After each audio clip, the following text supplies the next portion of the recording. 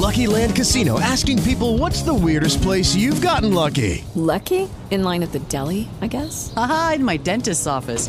More than once, actually. Do I have to say? Yes, you do. In the car before my kids' PTA meeting. Really? Yes. Excuse me, what's the weirdest place you've gotten lucky? I never win and tell. Well, there you have it. You can get lucky anywhere, playing at LuckyLandSlots.com. Play for free right now. Are you feeling lucky? No purchase necessary. Void where prohibited by law. 18 plus. Terms and conditions apply. See website for details. Welcome to An Hour of Our Time, the podcast where we pick a topic, research it, and tell you about what we've learned. This week, we're covering idioms for the third time. We'll have a little bit of a roundtable discussion about the origins and uses of some interesting idioms. I'm Dave.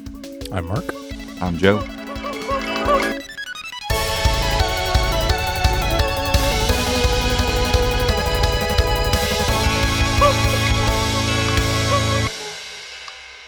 Well, the weather is finally getting a little bit better outside. Oh, I was in such a good mood the other day. Yeah, well, it's going to be cold the next few days, but it was really nice, and I think we're through the winter. So, turns out to be a good time to get a dog, as I'm currently trying to do, because the whole house training and stuff will be much easier when it's not 20 degrees and snowing. Well, right now we're going to get into fake spring, but then we'll have third winter. Yeah, we'll see how it goes. But, in Ohio, once you get to April, things start to look pretty nice. And looking at the foreseeable forecast in March, it's looking like it's going to be okay. So, Well, I'm not done, because after third winter, then you get the pollinating. The pollinating, yeah. The pollinating, which actually I think is already starting to happen, as you may be able to hear in my voice. Well, I bring this up because it seems that whenever the weather starts to get nice, we have the urge to do our most fun episode, or what we have the most fun with, which is our episodes about idioms. We have done this twice in the past. Joe, you were involved in the last one, which was sometime, I think, late last summer. So once or twice a year we've been doing this. Yeah, in person. Last one we did in person.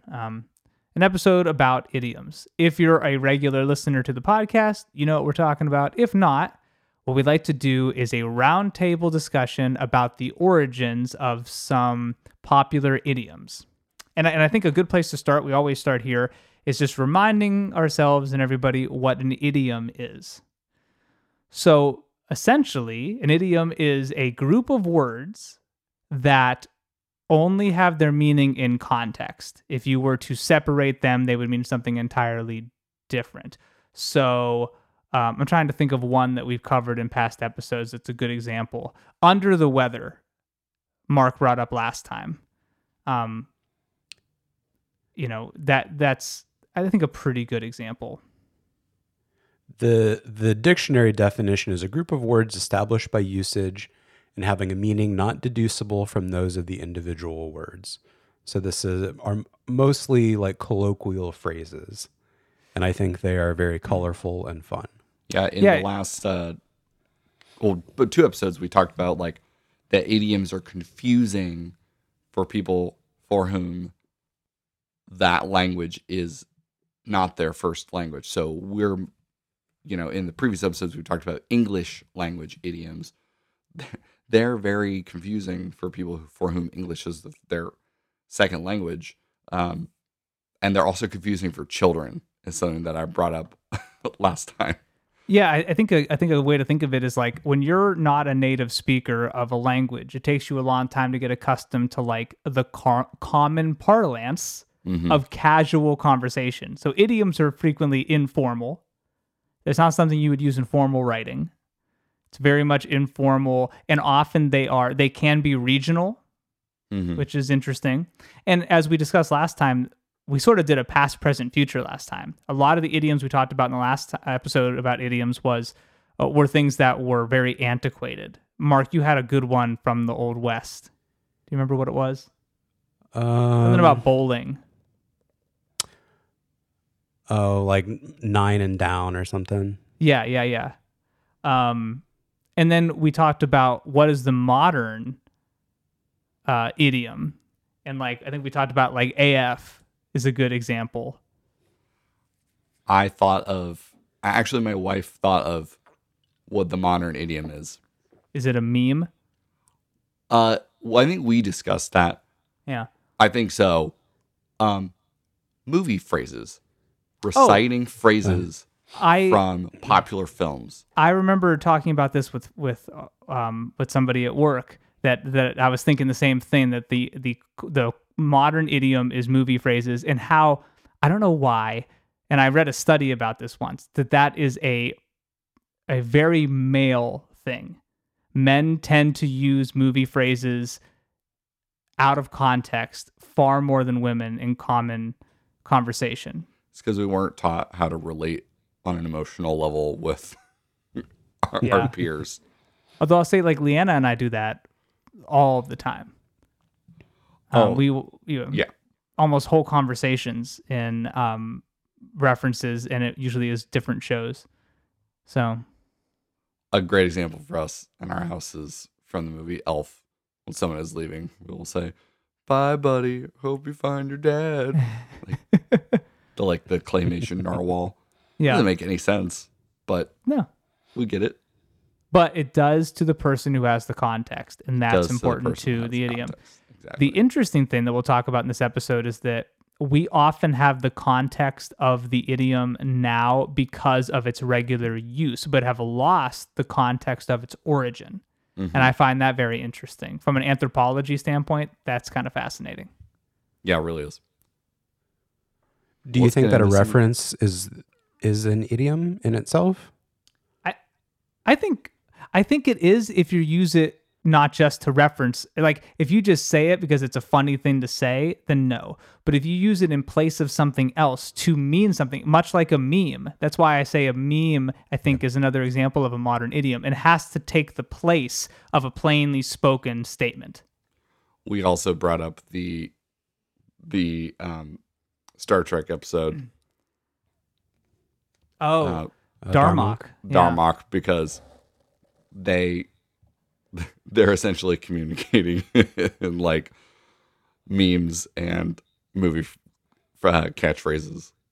Yeah, I mean, I don't think a movie reference or what's happening in Darmok is exactly an idiom. No. I just think that because of the way we're attached to media, those sorts of things have taken the place of what is traditionally thought as an idiom. So I don't think it's truly an idiom. It's just the new form of such a thing. Yes, or totally. Over time, those things could become an idiom. Right. Yes, they can. Well, I don't know. I can't just like do shit like normal. So last time I found, like, I got interested in like classes of idioms. And last time I got interested in the sheer number of idioms relating to guns because of like the strong, gun culture going back to the founding of the U.S. Well, I decided, like, what would be another like broad category of idioms? Food idioms. So all of the ones that I have are food idioms. Okay. And I just want to like list out like a range of them just to like give you an example of like exactly how many of them there are, and then I will go in depth on some of them. Oh, I was gonna say, do you have the proof is in the pudding? No, I do not. Okay, go ahead. But we could, episode 4, there you go. Mm-hmm. Apple of my eye, bun in the oven, bad egg, big cheese, which I will talk about. Bread and butter, bring home the bacon, butter someone up. Carrot top, cool as a cucumber, cream of the crop. Not my cup of tea, egg someone on, full of beans, which I have never heard used. Fuck a pie. Gravy train, which I will talk about. Hard nut to crack, hot potato. On and on and on. I guess it's because everybody eats, right? So Yes. It's easy, like, and in the United States, everybody owns and shoots guns.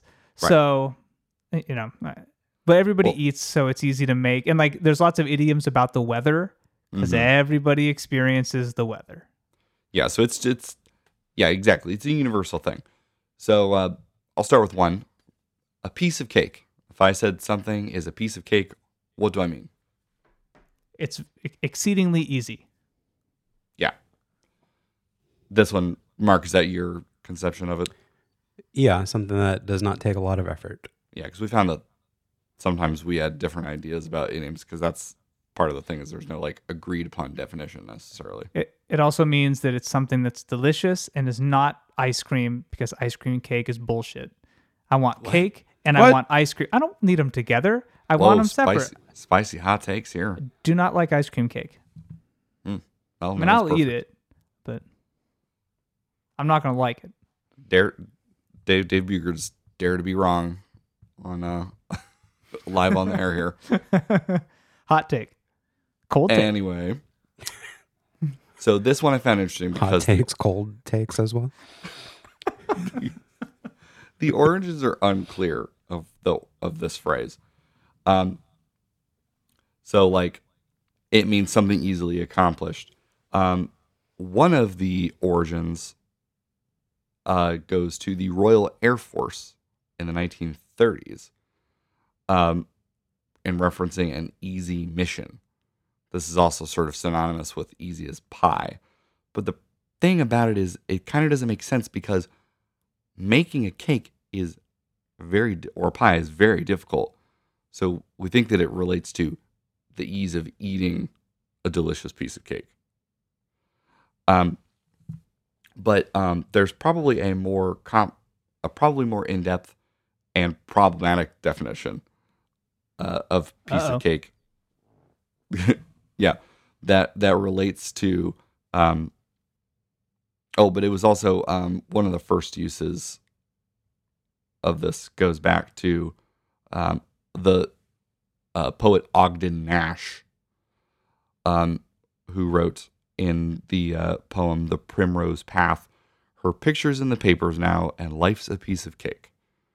So that's from the 30s. So it goes back at least that far. But it seems to tie in with this other phrase called the cakewalk. Oh, okay. Which is also a cakewalk also means that something is easy. Yes. So these might be intertwined, but it's not clear. So the cakewalk, It's a type of dance, isn't it? it is a type of dance. Do you know where this type of dance originated? I'm going with Belgium.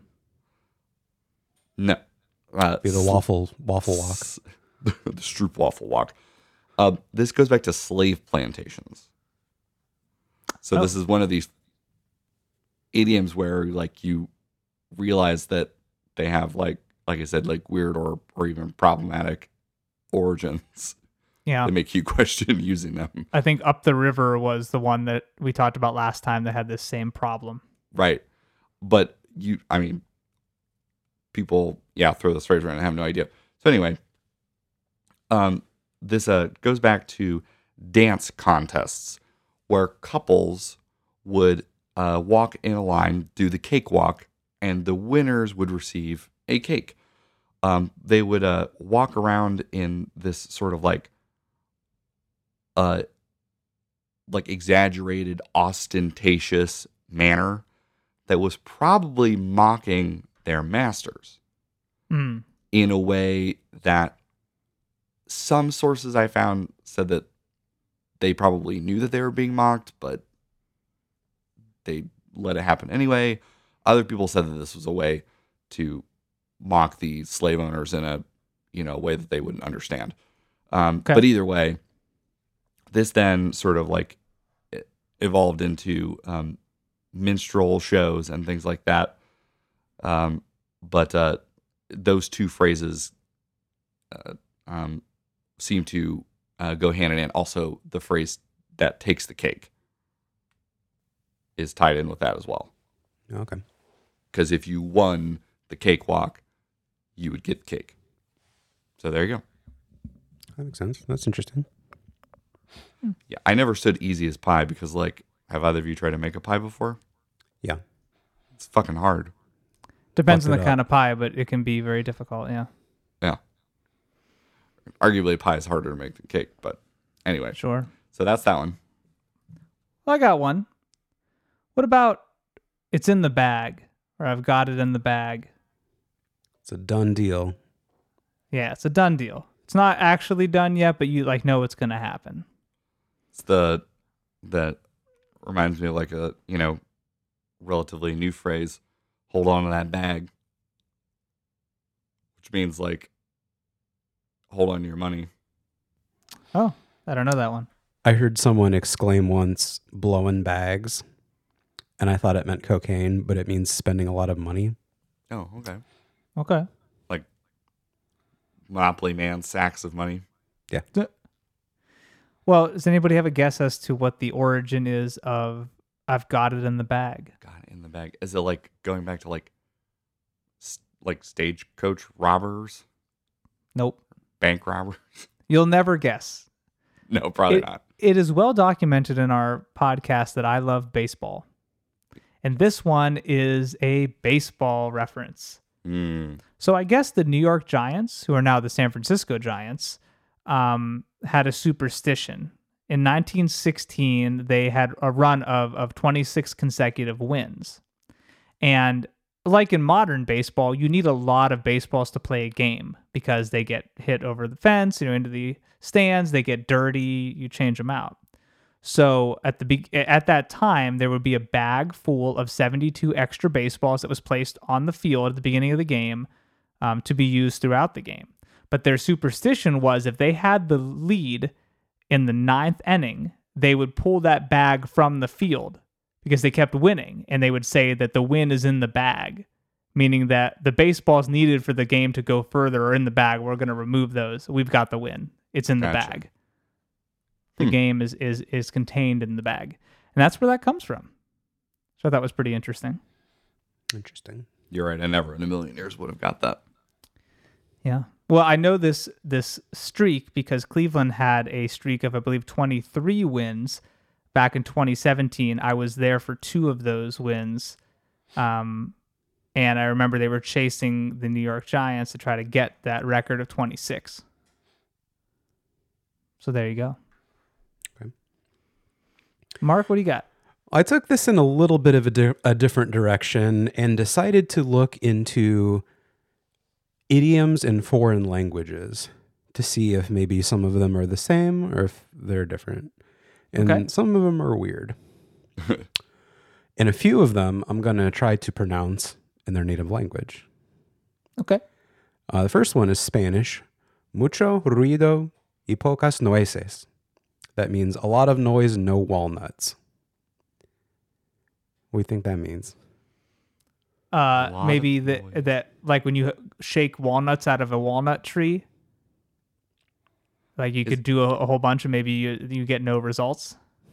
Was it like cracking walnuts is like, noisy and messy if you're like going to a lot of trouble, but you don't have anything to show for it? The definition that this website that I'm looking at gives is all talk and no action. And with these being foreign language, I mean, I don't really know like the background to them, but I assume from the context that walnuts are plentiful in Spain, and you can shake the tree, and the sound of them falling out means you got some nuts to deal with. But if you shake it and you hear noise but don't see the walnuts, you don't get that profit. So that was a cool one. I'll give you another quick one here. Is it possible that like the translation to English is affecting these a little bit? I don't know. I mean, these are all pretty short phrases. Okay. I don't know. It's up to you. If you are a foreign listener, let us know. This other one is French. Les carottes sont cuites. It means the carrots are cooked. Well, I guess if a carrot is cooked, it gets kind of mushy. There's no going back on that. Exactly. You're totally right. The situation cannot be changed. You cannot firm a carrot after it has been cooked. I don't know. I've never tried to put a cooked carrot in a freezer, but I suspect it would harden, but would not have the integrity of the original carrot. Okay. Yeah, never going to be the same again. Yeah. I like that one. Avere gli occhi foderati di prosciutto. To have one's eyes lined with ham. What language was that? Italian. To have what was it? What does it mean? To have one's eyes lined with ham. Is this like in the Bugs Bunny cartoons where like the wolf or whatever would like see like hams, or his eyeballs will turn into hams? He's gonna go, try to eat Bugs Bunny or something. I think motherfucker's just hungry in that situation. What would be the English equivalent of this? To have wool pulled over your eyes. Oh. I actually had looked up the where that came from, and apparently it's a series of biblical references. It means that you Oh, can't yeah. see something directly in front of you or something that's obvious. Because you got too much prosciutto. You got Yeah, prosciutto guys. on the brain. I mean, who among us does not have prosciutto on the brain? That's true. I've got some prosciutto in my refrigerator right now. I got one more to pronounce.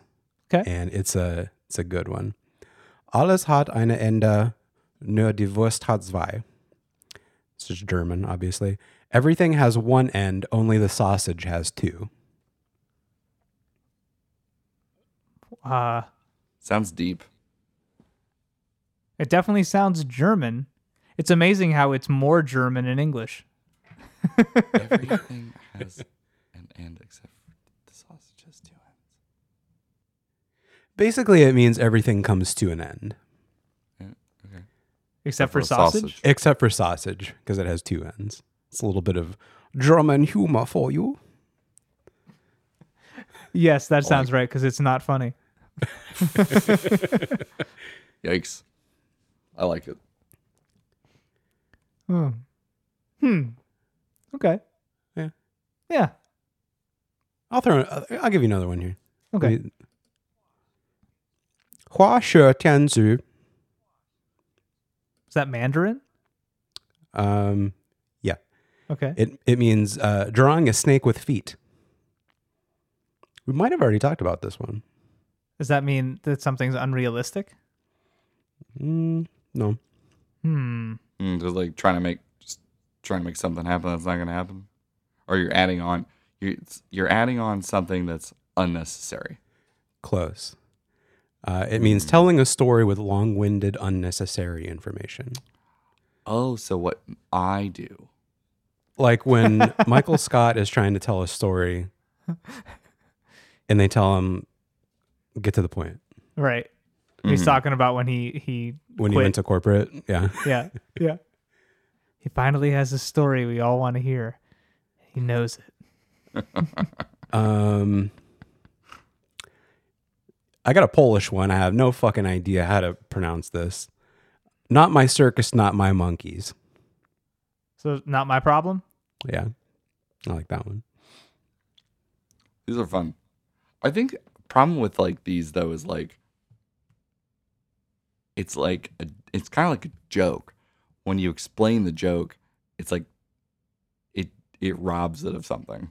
Well, exactly the point of like, if you're not a native speaker, there is something lost in having to have it explained. Yeah. Well, All right. which is a category that memes I feel like share. Oh yeah. It's like we discussed. Like if I Same with movie references. yeah. If you got to go back and like set the scene, and it doesn't work. And my wife will hear me giggling. I'm looking at my phone. She's like, what's funny? I'm like, if I had to try to explain this meme to you, it would not be funny anymore. Well, Joe, do you have another idiom? I sure do. So mine are all food. So if I told you that my product was selling like hotcakes, what does that mean? Flying off the shelves. Yeah, it's selling really well. Just, being a great commercial success, or also the implication that I'm getting rid of them quickly. So, if you had to guess where this comes from, what would you guess? Well, I'd guess that there was a time in maybe the Old West, or in, a time maybe 100 or so years ago, where hotcakes were selling very, very well because they're extremely easy and cheap to make. Could be a Depression era saying. This is what I would have guessed. Yes. Okay. Because, yeah, pancakes are like one of the cheapest foods you can make, right? Yeah. Like to feed a lot of people. Apparently, it's far older than that.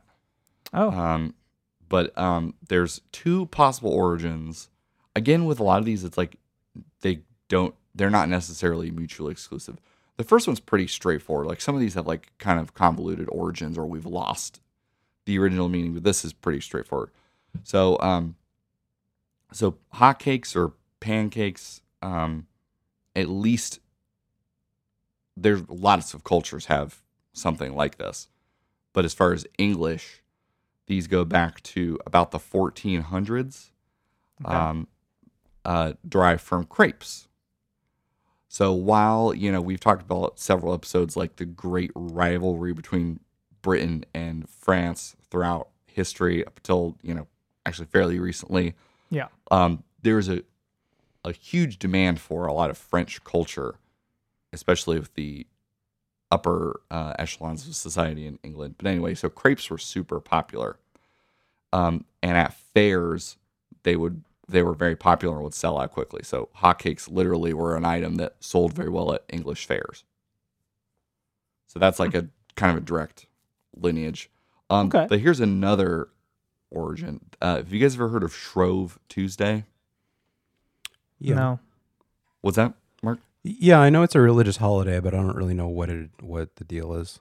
So What's the deal with Shrove Tuesday? They're eating all of their pancakes, Jerry. Jerry, they're eating donuts. Shrove Tuesday is the day before Lent in a lot of cultures. So it's like Carnival. So is that the Mardi day before Gras. Fat Wednesday?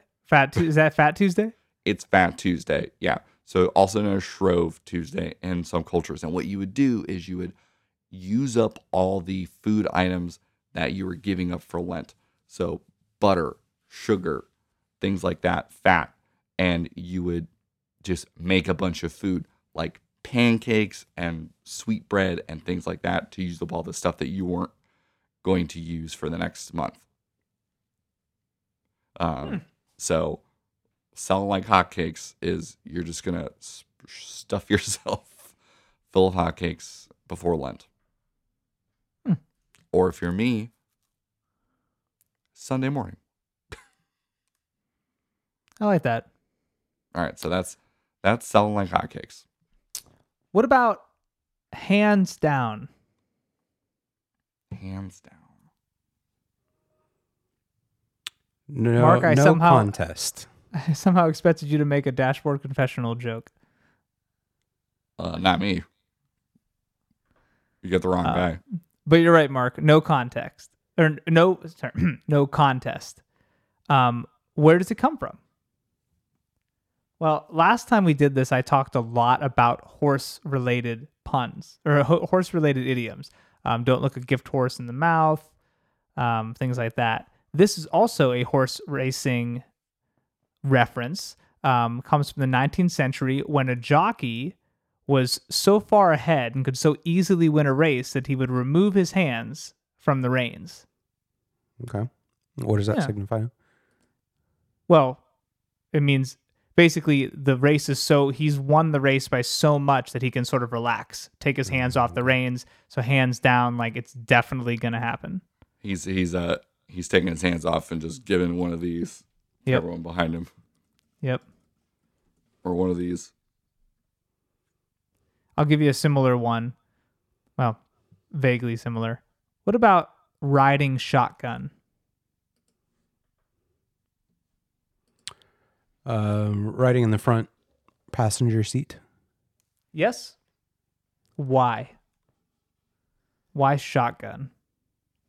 Well, I always heard that this was from like the Wild West. You're right, Joe. Stagecoach. The driver would be driving the stagecoach, and next to them you'd have a shotgun to defend the stagecoach. Usually a stagecoach is a two-seater in the front, so the person sitting to the right of the driver is usually holding a shotgun so as to defend against, marauders of some sort. So there's riding shotgun. You better ride shotgun because we got bandits in their woods. You get down there that slot canyon, you better hold on to your shotgun. They even got coyotes. It's Popcorn Jimmy. Remember him? Yep. Oh, I remember him. I've been buying him in Rush? time for his triumphant return. Where did he come from? The Gold Rush Or episode? Quinine Jimmy. The Gold Quinine Rush Jimmy's episode. he's got to travel south. The Gold Rush episode. Yeah. Mark, what you got? I learned that Australia is a land of colorful idioms and phrases, I believe that. as one might expect. I Some of bet these they are kind of harsh. interesting. Harsh and severe. He's got a kangaroo loose in the top paddock. So he's, a little bit disturbed mentally. Hold on. Kangaroo loose in the top paddock. Either that or it's like a phrase for a guy who has like one testicle due to some sort of accident. A kangaroo specific accident. It wouldn't be our podcast if I wasn't going to try to relate this to the scatological. It just makes me think about you guys probably don't watch a lot of children's movies, but in the movie Finding Nemo, the dentist goes, I got to go see a man about a wallaby, which the implication being that he's going to go take a shit. So I can't get that out of my head, Mark. So I'm thinking this as somehow relating to taking a shit. No. It is answered with another idiom. He's got a screw loose. Okay, yeah. It's like a goofy or crazy person. But I heard this in something and I thought that it was a joke, but apparently it's a real Australian slang phrase. That I couldn't possibly get more stereotypically Australian. Yeah, that's like the funny thing about idioms also. I said they could be regional. They almost have a nationality. Yeah. Groggy's got a kangaroo loose in the top paddock. Okay, here's a quintessential Australian phrase. A fair suck on the sauce bottle. Pardon me? Fair suck of the sauce bottle. It has something to do with beer. With booze, yeah. It's a beer reference, but it has another contextual. It's Australian for beer. Yeah. This is a phrase that basically means like a fair chance. Generally means that you want to be treated fairly. And apparently there was an Australian prime minister named Kevin Rudd who used a lot of these types of phrases in speeches, and he popularized it. Fair suck was coined by struggling Australian farmers who shared drops of tomato sauce to flavor their meat. Such was the hard life that they wanted was an equitable suck. Hell yeah. Hell yeah. Get some of that sauce. So how do you connect it to beer then? Everybody deserves alcohol? I guess Well, if it could also be like your fair share. If Yeah. you're passing around a bottle, you get, Yeah. You know, I want my fair suck. A on that beer. little puff pass? you get a good swig, you know. Everyone gets a little bit. Can't babysit that shit? Yeah, don't bogart my Foster's oil can, mate. I got a couple that are references to individual people. Okay. This is a real Darmok thing, so if you didn't know the story about it, it wouldn't make any sense. Gotcha. One is called Buckley's Chance, and this is a phrase coined after a guy named William Buckley, who is the Australian Robinson Crusoe. Somehow I heard about this. He escaped a convict ship, and 3 decades later, they found him on an island with a bunch of Aboriginal children. Oh, So he fucked off and went and created a new life for himself. interesting. I think that's what this means. Good for him. The other one is Tell me what the saying was again? Buckley's Chance. Huh. Okay. Oh, he doesn't have a Buckley's chance in hell. Is that can't be how it's used? Like, can you use it in a sentence? We'll give him the old Buckley's chance. Oh, okay. There's more to this story. Okay. The people who found him realized that it was this Buckley guy, and he was given a pardon for whatever his original crime was, and he was used as a peacemaker between the Europeans and the Aboriginal people living in that area of Australia, because he kind of got in with them. His local knowledge led settlers to indigenous tribes through Victoria Province, state, or whatever. He advocated cooperation. Yeah. Oh. After the 1840s, which was a decade of indigenous slaughter, it was said that he had Buckley's chance of making peace. So I guess this would be a slim chance. Got it. Okay, makes so sense. Joe's Okay. usage was, although he combined it with another idiom in a way, it's pretty accurate. I did not explain that very well. I did it good. Okay. The other one is to do the Harry. Whoa. Yeah. And this is to disappear or go off the grid. And this is also Australian? Yeah, this is named after a guy named Harold Holt, who was the Okay. prime minister, and he disappeared off the Australian coast in 1967. Some people think that he deliberately left to dip out of his responsibilities of being prime minister. So it's like faking your own death? Yeah, but it's not sure whatever happened to this guy. Right. It's more likely that he got like swept out into the ocean and died. But when you do the Harry, you peace out. It's like a French exit. Oh, the old Irish goodbye. Yeah, I was going to say, is a French exit a thing? I know the Irish goodbye. You guys are good Midwestern boys. Do you take like a half hour to leave someplace? Leanna says that I struggle with this sort of a thing. She accuses Joe and I of not this Joe, but other Joe of not being able to separate. Dilly dally. Oh, that's cute. Yeah. When I talk to my mom on the phone, it takes like 3 false, well, I'll see you later, to like get off the phone. Both my family and my wife's family, it's very much like, okay, goodbye. Okay, goodbye. Right now we're leaving. Oh, look at the time. We better leave. Half hour later, we're finally leaving, and it makes me just lose my mind. Yeah. So I am a huge advocate of the Irish goodbye. Hey, where'd Joe go? Oh, he left. Yeah. No, I can see that for sure.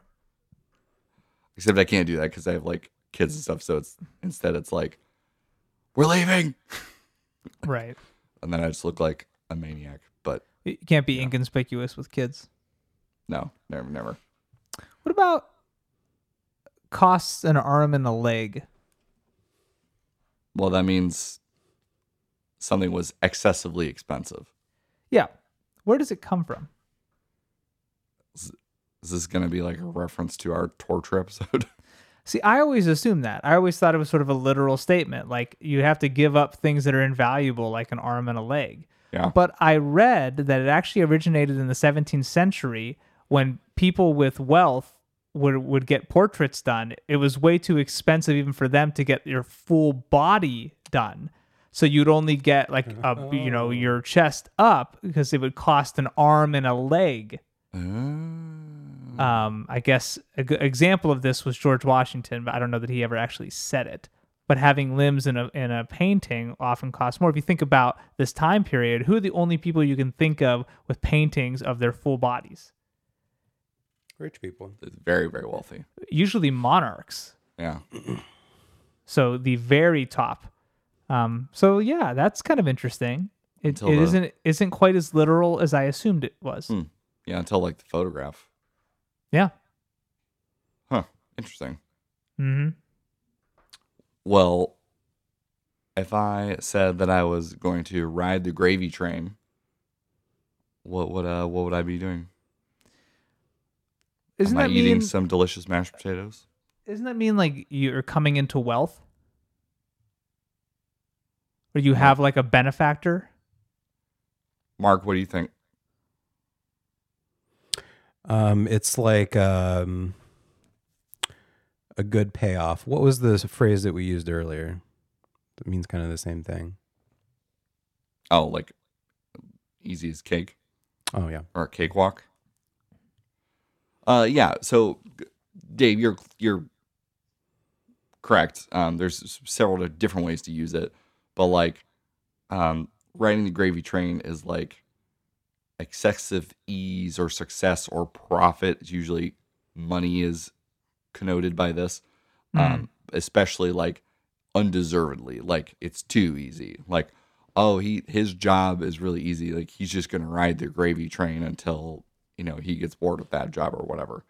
Yeah. Often said about us in our line of work, Dave.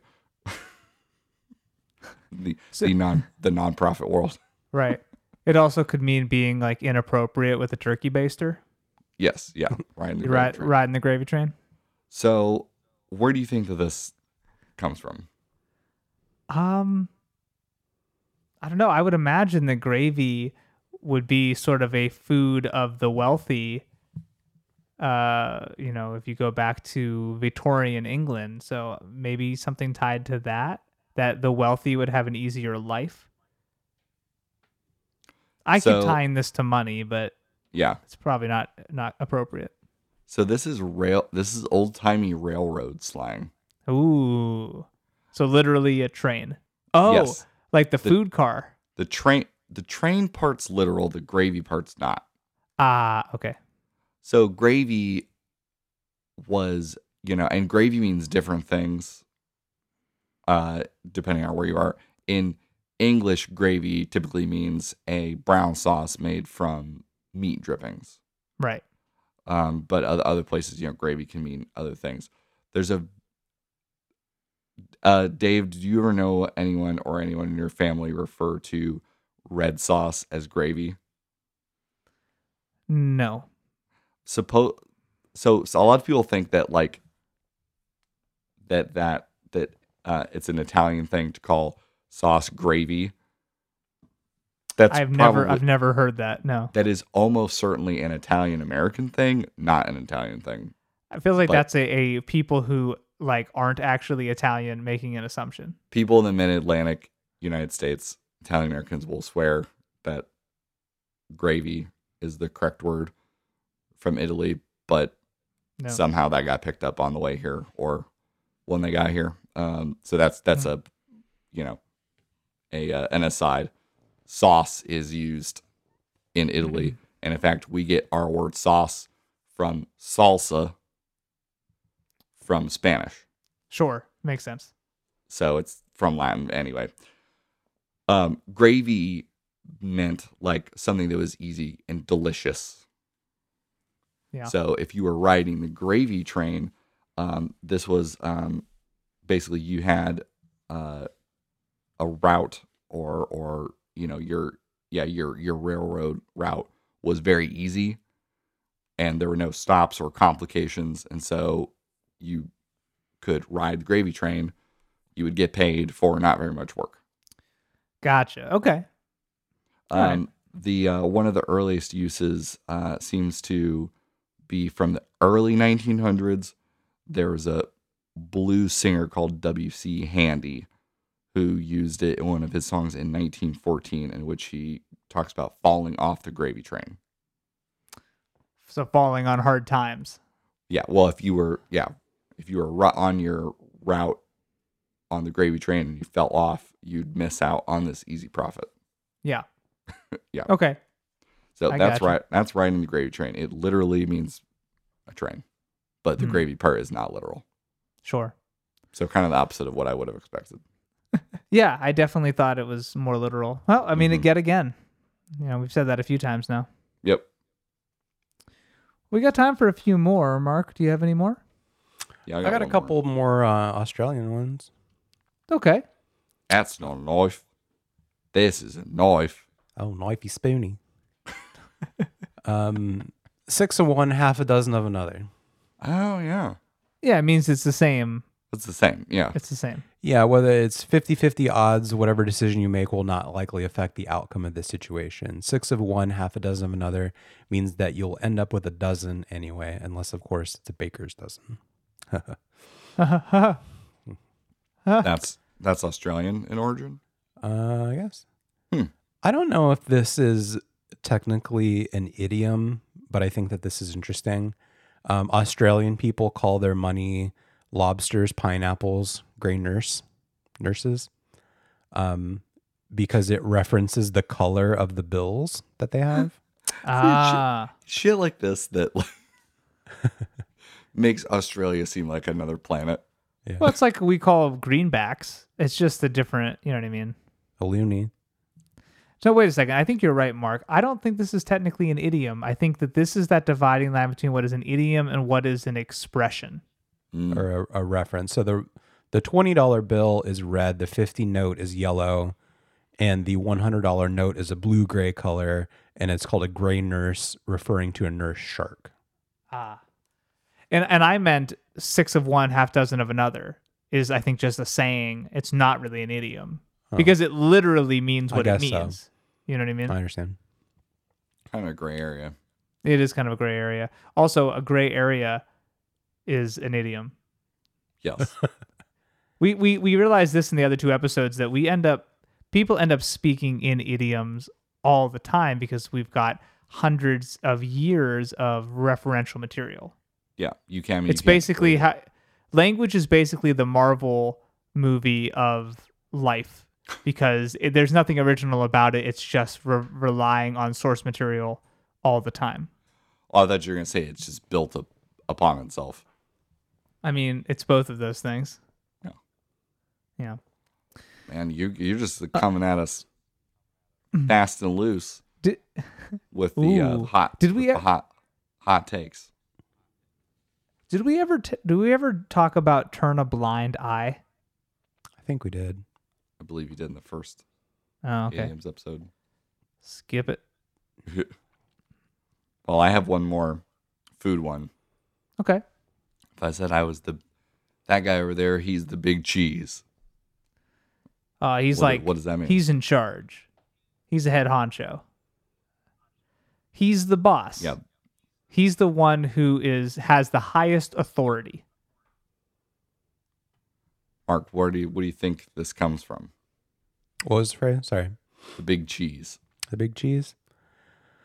Means like the boss, big man on campus. And I assume that, I don't know, a big thing of cheese is probably pretty expensive. So maybe it's like a wealthy manpower phrase.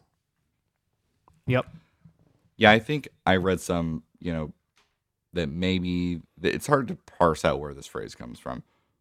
I like some of these where the meaning is or the origin sort of been lost. But if you one literal interpretation is like if you had a lot of cheese, you were probably wealthy. But one idea that I found was interesting is that it might be a language mix-up.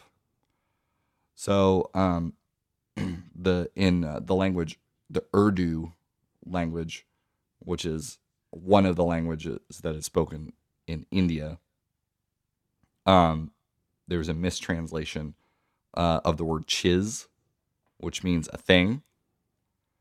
So like he's a big thing. But the big chiz. But that becomes big cheese because if there's anything that we've seen like these idioms episodes or our history episodes, people people tend to appropriate things.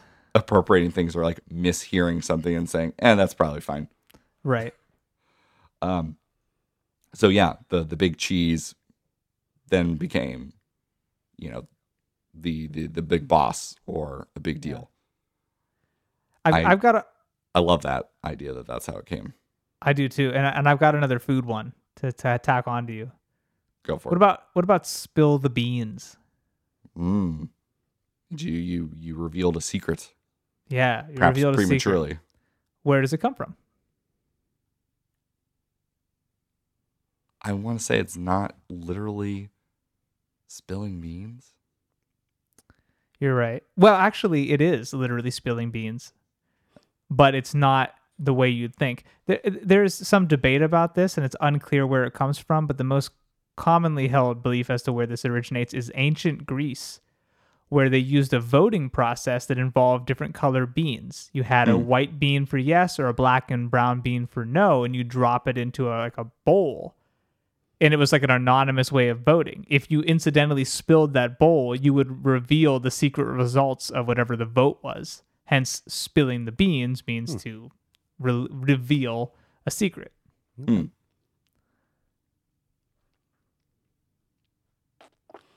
got a couple more. Okay, let's finish it out, Mark. These are Australian as well, and okay, let me just give them to you first. Have a captain cook. Have a captain cook? Yeah. Does it mean like somebody who's over their head?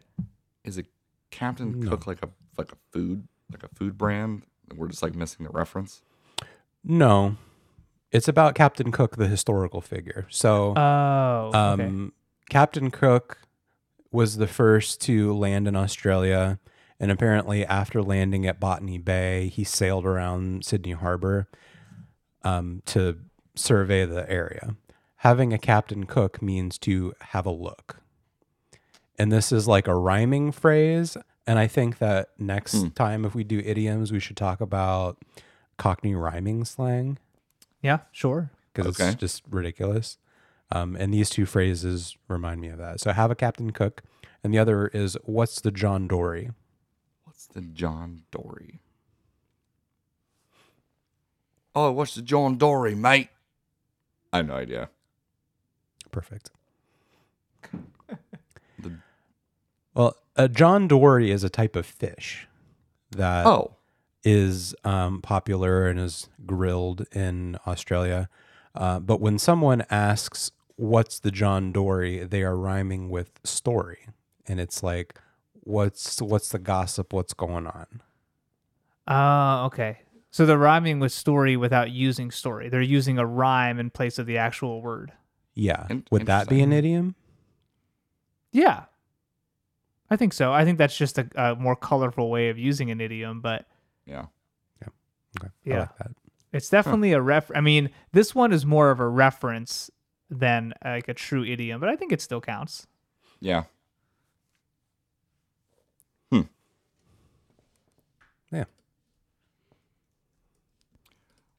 I did forget to mention that for my phrase, takes the cake, that there was also some speculation that this might go back as far as the ancient Greeks, which I thought was great because we always like tend to say like, well, to really understand this topic, we have to go all the way back to ancient Greece. I feel like it's been a while since we've had to be like, all right, well, ancient Mesopotamia. It's been a while, but a cake in ancient Greece was really like just toasted grain of some kind, like bound together with honey. And it was a cake might be given to the most vigilant man on the night watch. Like, hey, you're doing a good job. You take the cake. Aristotle says in the Knights, if you surpass him in impudence, then we take the cake. So that phrase, take the cake, does go back to Aristotle. But I think the origin that I mentioned earlier in the American South probably has more of a direct lineage to what we're using today. Interesting. Okay, that makes sense. But yeah, that got lost in my notes, so I forgot to mention that. So there you go. Huh. All right. Well, man, we covered quite a few this time. There's no shortage of these. And once you start thinking about them, you realize, like you said earlier, Dave, how many of them you use in your everyday speech. Yeah. Well, definitely, let us know. Email us anhourofOurTimePodcast@gmail.com. Tell us what you think about these idiom episodes, because we do them from time to time, and we'd be happy, I think, to do them more often if everybody's into them. We could probably do these forever. Or if there's an idiom that you always wanted to know the origins of, we will look into it for you. Yeah, and I would love to know if there are idioms like regional or national idioms that are maybe lesser known maybe lesser known where you currently live. Maybe you grew up in some place where there was a phrase that was commonly used and nobody says it where you live now. Yeah. And that kind of stuff is interesting. I notice that every once in a while when you go to the grocery store and you get a thing to push, what do you call it? So I was always raised calling it a buggy. I call it a buggy. Really? Yeah, and that's a Northeastern Ohio thing for some odd reason. It's a shopping cart. It's a buggy. Huh. So, yeah. Colloquialisms are interesting. Oh, yeah. Fascinating.